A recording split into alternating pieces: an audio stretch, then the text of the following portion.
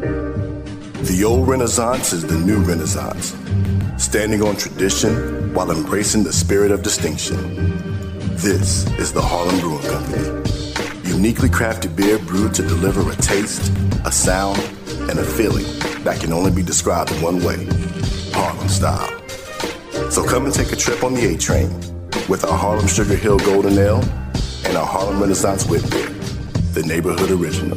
Sponsored by Harlem Beer Distributing North Carolina. For more information, log on to their website at harlembeernc.com. On December 27th, 1892, Livingstone and Biddle College, now known as Johnson C. Smith University, played in Salisbury, North Carolina, with Biddle winning 5-0. Over time, HBCU football has evolved. HBCU football's popularity continues to rise. Millions attend games each year and millions more watch on television. The HBCU bands provide some of the top entertainment in the country. Over that time, some of the best players to ever play in the National Football League played at HBCUs. Every Monday through Friday on the HBCU Football Daily Podcast, national radio and television host Donald Ware takes a look at what's happening in HBCU football and talks with coaches, players, administrators, and media about the season. Make sure you join the conversation on social media now. Here's your host, Donald Ware. You got it locked to the HBCU Football Daily Podcast for today, Thursday, September 14th.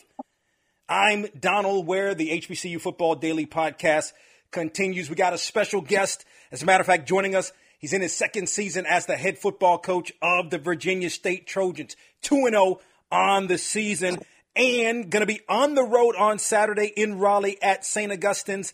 Dr. Henry Frazier joining us here on the HBCU Football Daily Podcast.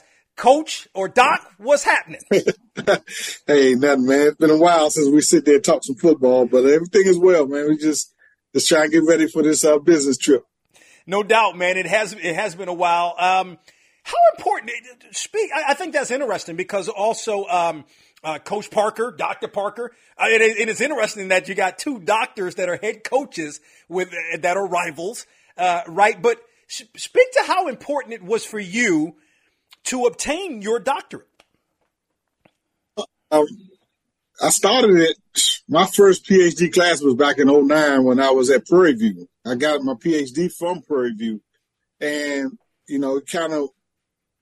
that was the year we won the championship. Matter of fact, I was taking 3 PhD classes that fall during the championship run. So I decided to do it. It wasn't for me. It was more so for my children.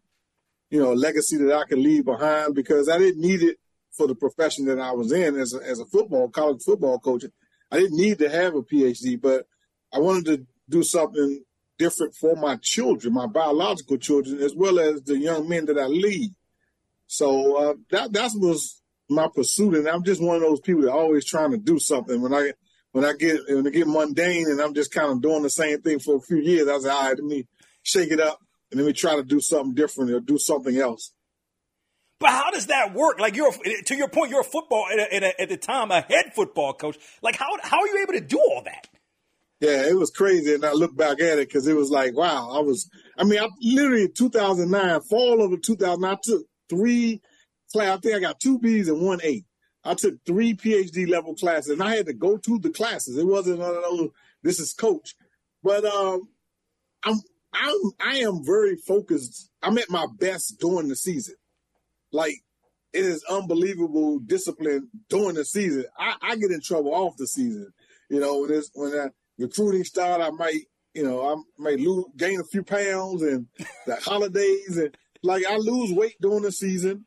Everything is so routine and structured for me that I'm able to and being a head coach, I'm kind of in control of my schedule, so to speak. So I can do a lot more. And it seems like I shouldn't be able to, but I'm just so locked in and so focused in season. Out of season, I'm not going to study. I'm going to go chase the white ball at the golf course or I might, do something. Let's go catch a movie or something when I should be reading some chapters. So, yeah, it was, I was a little younger then. So, but now, I'm glad I did it. Yeah, and you've got obviously you've had and have a good staff that helps you out with that as well? I have an excellent staff, man. I mean, right now, I got a lot of good young coaches that was vying to get into college coaching, and I'm excited. And I talk to them all the time about, how can I help you become a better coach? The same thing I tell the players, how can I help you become the best version of yourself? I do the same with the coaches. I got about, 3 or 4, maybe five or six coaches this first time managing their own room, and it's pretty cool, to be able to have an influence over those guys. And they totally committed to being a really good college football coach. And so it makes it a lot easier, Sometimes you get the seasoned vets, they kind of, this is how I want to do it, this is how I've been doing it. Then you get the young guys who wide open eyes, and they're like sponges. You can kind of help them with their philosophy in the same sense, reinforcing yours. Yeah. How much fun are you having? Like you've won where you've been, you've won on all levels. I believe, if I'm not mistaken, if I remember correctly, you've done the NFL coaching fellows and all those kind of good things. How much? I mean, and you're 2-0. I mean, everybody could see that you were coming last year with the 6-4 record coming in as a first year coach. How much fun are you having? Man, it's the most fun I've had, because I'm in the fourth quarter, Don. I'm in the fourth quarter of my coaching career, and I am at the point where, like I tell the players, I ain't gonna change. This is what I do. This is how I do it. But have a captive audience. My team, they're my boys. They're my guys, and they hang on every word. So I have to be very careful. But it's just routine for me. It's like riding a bike. And I am having an awesome time because I got young coaches that's sponges. I got players that's looking up to me and want to follow my lead. And I get an opportunity to kind of right a wrong. You know what I mean? My last time as a head coach, it didn't end the way no one would want it to end. And I kind of, did some other things and kept myself busy and semi-relevant. And now I get a chance to be, I think I was born to be a head coach, man. This is what I love to do. I've done some AD stuff and, some stuff with Loxley and Maryland. Well, being a head coach is what I was born to do. And I love it, man. I love it. Yeah, that's right. You did do some stuff with Loxley in Maryland. I cannot believe I'm saying this. Maryland football is relevant. We're from the area. Maryland football is actually relevant, right? Yeah, it is. It is. Coach Locks is doing an awesome job. We've known each other years, 20, 30 years, over 30 years maybe. Yeah, over 30 years, close to 40 maybe. But we talked about it a lot. We talked about his dream and his vision for University of Maryland. And even when he got the job, he was like, all right, I'm going to bring you on. In what capacity, I'm not sure right now. And we kind of sat down and came out with the position together, So I was director of leadership and character development because he knew, things that I went through in the past, it wasn't indicative of who I am as a person. And sometimes things happen, But he wanted, he knew I could firsthand be able to relate to the young men and be able to tell my story and create content to help them be, the best version of themselves. And that's what I did when I was there. But I just always be at the practice like, hey, why ain't, I do this, just kind of like looking and itching. But I was smart enough to stay out of the coach's way. But I would always just kind of gravitate to, on the sideline during the game. I get to yelling at some players. It was just in me. Right. And then when the opportunity presented itself, I said, you know what, man, I'm going back and coach. Let me ask you, because you've never been afraid to really kind of talk about some of the things that you've gone through throughout your coaching career. With that said, any regrets? No regrets. I mean, I'm a firm believer that everything happens the way they're supposed to happen. It's all about how you respond to it. Did I learned a lot of lessons, in my life that I can definitely help other young people with, as they go and try to navigate this thing that's called life. but no regrets on my part. I'm one of those guys. I do it my way. I pray before I do some things, and then oftentimes when I don't pray before I do things, I get kind of blow up in the face. So I kind of learned that lesson when I make major decisions or something, get ready to happen. Don't try to be a knee-jerk reactor to things. Just kind of pause, pray, then play. That's my 3 Ps that I learned from all the stuff that I went. I pause, pray, and then I play. So that is no regrets though, because things I went through and the things that were done to me, the things that were, whatever it was part of God's plan for my life. And I'm still standing, still standing tall. I look at my children, they're all grown and, graduated from college and I remarried. I have a beautiful wife, man, and her sons are like they're my boys now, and I'm extreme. I am the happiest I've ever been in my entire life, and so I don't think I'm here without what I went through. So, I just thank God that I made it through, because some people don't make it through, Don. Some people crumble pressures, and I wasn't one of those that crumbled. I just always kept pressing forward because I always knew what I went through was not my end. I know I've helped and tried to help so many people along my journey that I know God ain't bring me this far just to say, oh, this is how your story ends, Henry. Nah, I never thought that for 1 minute, 1 second. So I just had to continue to keep going because I knew eventually things would turn around in my favor.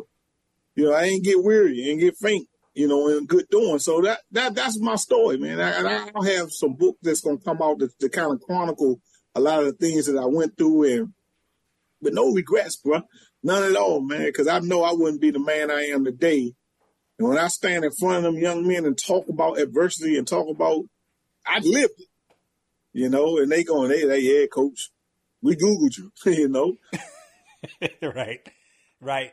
No, very well said. And I think, so also you mentioned Maryland previous to Virginia State, but Bowie State, can you speak to that experience on Damon Wilson's staff and what he's doing now? And I mean, that, oh my God, man, he's like my blood brother. I hired Damon. I interviewed him for 3 minutes and 30 seconds on the track at Bowie State in 1999.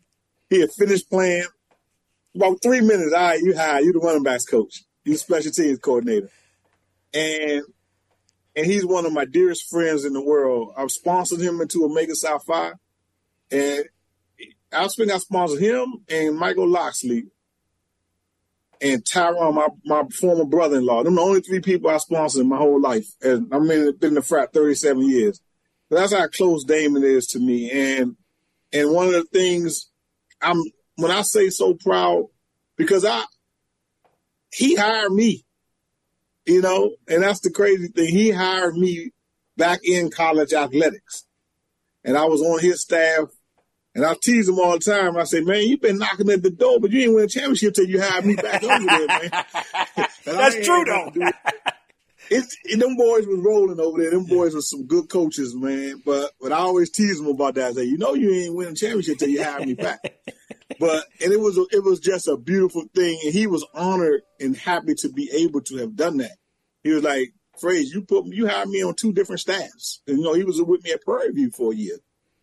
And, it's a weird thing because his dad just passed away, and I drove up for the funeral on Monday, and his mom looked at me because I always tease his mom. I always call her Patty LaBelle, and she looked just like Patty LaBelle. And I said, "Hey, Patty, how you doing?" She said, she just looked up at me. She said, she's telling me, take care of my baby. Talking about Damon, because his dad just passed. I'm like, your baby done took care of me.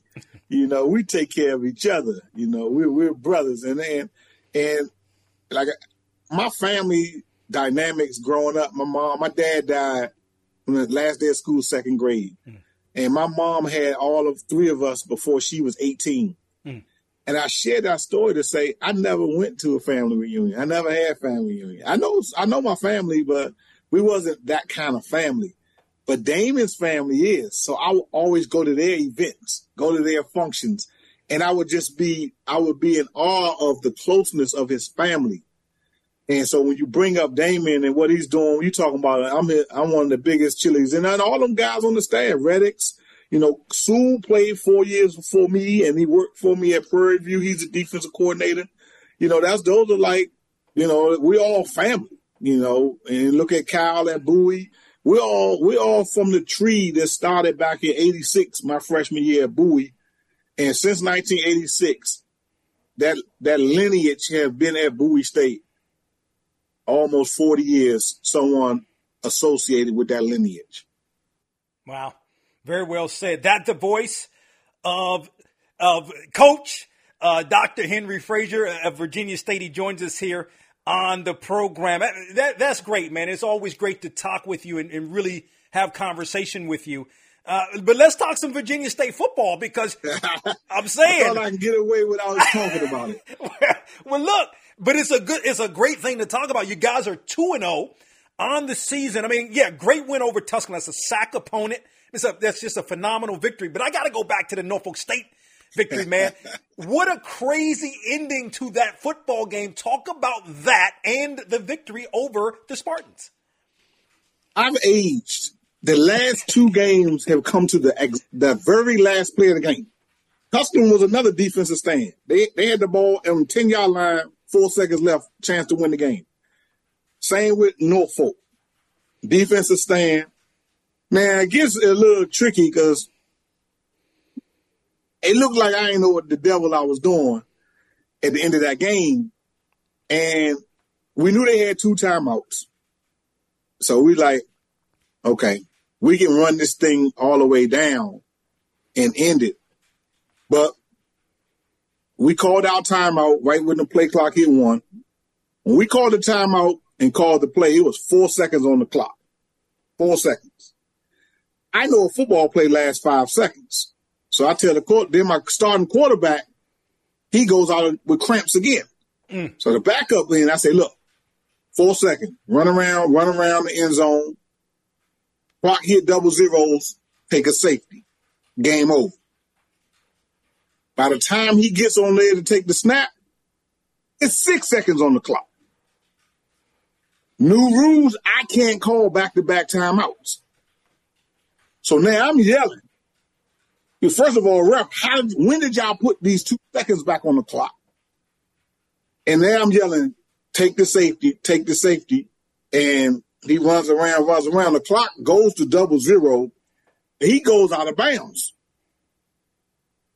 Then they put a second back on the clock. So now they get a chance to tie the ball game up. But then the ball snaps over the head. We scoop it up and go score a touchdown. And I was telling the players, I said, the football guys knew we outplayed Norfolk on that day. We almost had 500 yards of offense. We ran for over 300 yards. We were the better team. And the football guys just weren't going to let us lose. But the officials were trying to make us lose. They called 3 fourth down penalties on us. Well, we stopped Norfolk on 4th down. And then they call a penalty on us to keep their drive alive. Not only when they scored their touchdown to go ahead, the play clock had went to 0 for 3 seconds. You can see it on the TV version. I'm yelling at the ref, 3 seconds, 0. It should have been delayed game. They go score a touchdown on the play. So the refs was really aiding and abetting Norfolk. Yeah, but you still got it. And then, the Tusculum, that's right. The Tusculum game, that's a really big win for your program too. I thought so. We scheduled them with some national ramifications in mind when we put them on the schedule. No doubt about it. Personnel, man. I'm looking Upton Bailey. You're running the football extremely well. I mean, this kid's got 245 yards. He's averaging 7.7 yards per carry. Talk about his play. Yeah. He's one of the guys that we're going to rely heavily on, him and Chemo Clark, our 2 running backs.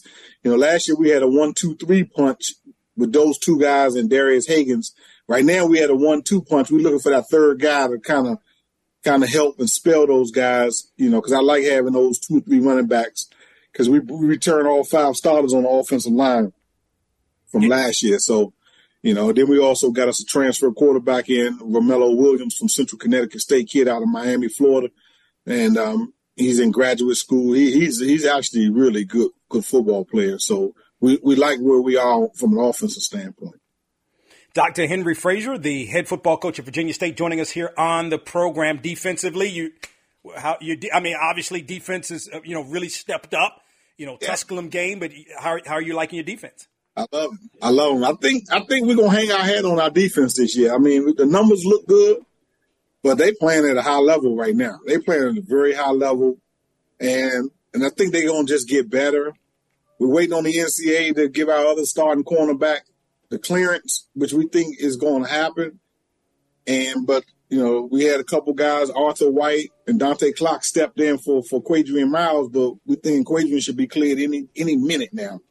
And he is extraordinary, opposite Willie Drew, who's All-American.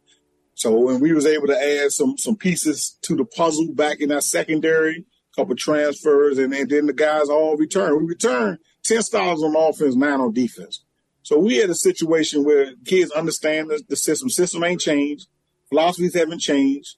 What we do and how we do it hasn't changed. So the familiarity is at a high level. And we've increased our talent. When we brought in 36 freshmen and 15 transfers. So for us, we got, the core of our team is back, but we added what we think is some talented additions. So right now, only 2 freshmen of the 36 is going to use this right now, is going to utilize this year. So we'll be able to redshirt 34 guys and be, because then the NCAA rules, you get to play 3 games as freshmen and keep your redshirt year. So we're trying to identify some home matchups that we can get those guys some playing experience. But right now, there's only 2 guys that we said we're going to take the red shirt off. I'm trying to redshirt the whole class, but because one of our guards, Breon Gaddy, hasn't got cleared by the NCAA, I had to bring in one of our big old freshman linemen, and he's not playing a lot, but he's the backup. So, but I can't risk him because he's probably our 7th or 8th best lineman, so he gonna have to play. Yeah, I think it's interesting you mentioned redshirt because when you were, particularly when you were at Prairie View, now that it comes back, right? Like that's what you did. You redshirted classes, and that's why you were so good. I mean, and to win a champion. By the way, to win a championship at PV at the time you won a championship that was unheard of. But how? Speak to that. You've kept that philosophy even on a different level. Yeah, he had great memory. I mean, I did it in North Carolina Central. Yeah. I mean, we brought in like 35, 40 freshmen, redshirted them all. And I unfortunately, I got fired. And I knew whoever had that team, I said, and then that's why my man Mac, I said, you owe me a drink. Because he showed won them 3 straight championships. And those boys still stay in touch with me to this day. They send me snap videos and they always calling me and talking to me. Because they still say those were my boys, man. But Coach Mack and his staff did a great job, of course. But that was the philosophy there, and we stockpiled that talent over there. And we were ready to roll. And unfortunately, personal stuff with me, got that staff out of there, man. One of my that's one of the regrets when you talk about, coaches that followed me all over the country, from Maryland to Texas to North Carolina, and then for me to have something personal, get everybody fired. That's the one regret. So it was my life mission, and I like to think I had a hand in helping every one of them get another job. I was on a mission, calling everybody I knew, whether it was in athletics, out of athletics, and everybody did get a job. And I know I had a hand in probably 80% of them at least making a call or making a connection, with them getting a job. Because I felt responsible for that, like talking to their wives. I remember apologizing to their wives, and your husbands trusted me, and because of some personal stuff with me, and then they out of a job, and they were like, it ain't your fault, Frazier, but it is, so, and I'm proud of all those guys that bounced back and doing like Dwayne Foster. He's down in North Carolina. Orange County is the AD, and Michael Brown, who's my offensive coordinator, he's the AD for the city of D.C. And I remember when all of them got into that, the one, Stephanie, who was running D.C. Athletic, her and I went to college together. So she helped and hired those guys. I remember my sister hired Roy. So I was like, nah, man, everybody get a job, because I'm sorry that decisions I made kind of, messed things up for your family. Yeah. Couple more thoughts. Now, as always, appreciate the candor. Your days in coaching as a head coach at Bowie State to what you've seen now, that Northern Division in the CIAA is crazy. And it's been crazy for like 10 years. Everybody's battling. Your thoughts on maybe how it was then and, maybe how it's changed to now. It was 20 years ago, but how it is now. It ain't changed much. I remember us beating Virginia State to make it to the championship game and knowing that, Union, Big Bad Union, what we used to call them, they still Big Bad Union. And, and Elizabeth City was pretty good back then. And they on the comeback now with their coach who was an alum. Yep. And I was trying to tell anybody that would listen, Bluefield, we played them last year. They was well coached. Mm-hmm. And I remember last year it was 14-7.5. They were well coached. They played hard. And I was like, damn, when they got into the conference, I said, damn, you going to put them in the North? And I was like, Lord. And then I'm telling you, looking at Lincoln, they got them a quarterback. Yes. They got them a quarterback, and they scoring some points. So it ain't this, it's tough. It's tough. And I'm looking at, damn, is there a week off in the North? It's tough. Yeah. No, you're right, Lincoln. I mean, when you saw the freshman quarterback, Freeman, Isaiah Freeman, yeah, you saw him last year. I'm like, oh, Lincoln's going to be a problem this year, and they won a game, and it's not going to be the same Lincoln, maybe 0 wins, 1 win. No, they're going to win. They're going to win some football games this year, no doubt about that. Yeah. Yeah. That North tough, man. North tough. Yeah, it is. But right now, I'm dealing with the South. I got Signal, Livingstone, and Shaw. So I'm going to try to get me some South wins and then get myself ready to go up to homecoming. Yeah, there you go. So last thought, St. Augs, what concerns do you have about the Falcons? Oh, they struggling right now. You got a struggling team, man. They get a chance to play a home game, so to speak, but they moved the game to Southeast Valley High School.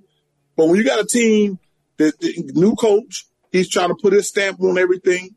So you don't know when it's going to click. And I just don't want it to click against us, but they scored 7 points all year. And they're struggling to get it going, but I know Coach Fagan's going to get it going, So it's incumbent upon us to take this game very seriously, go down on a business trip, and just do what we do, handle our business, play to the standard that we're creating for ourselves. I think if we do those things, we should come away with a win. But if we mess around and look at the records, and look at the scores and think it's going to be sweet, then we're going to be down there for a dogfight. Dr. Henry Frazier, the head coach of Virginia State, joining us here on the program. The Trojans are 2-0 on the season again on the road Saturday in Raleigh against St. Augs. Coach Frazier, listen, man, I appreciate the time, appreciate the conversation we have many, many times. Your candor, you're extremely candid. Continued success to you and the Trojans. And I sure appreciate it. We're excited about this year. I think we got a chance to have a good season, something special. So we're just going to keep working, man. We're going to just keep working and going to class, hitting the workouts on a Tuesday and Thursdays and Sundays. Those are our workout days, hit the practice field. So we just keep doing the structure. The framework is in place. If they stay with the system, we're going to have a chance to be pretty good. I think we'll be a tough out down the stretch. Absolutely. No doubt, man. Continued success. Yes, sir. Appreciate you. We hope you enjoy this episode of the HBCU Football Daily Podcast. You can watch on our YouTube page on YouTube at HBCU Football Daily Podcast. Don't forget to get your HBCU football fix on Box to Row with Donald Ware each weekend on a radio station near you and on Sirius XM on the HBCU channel 142, and on ESPNU Radio on Sirius XM channel 84. Follow us on Facebook, Twitter, and Instagram for the latest in HBCU football. And don't forget to tell a friend.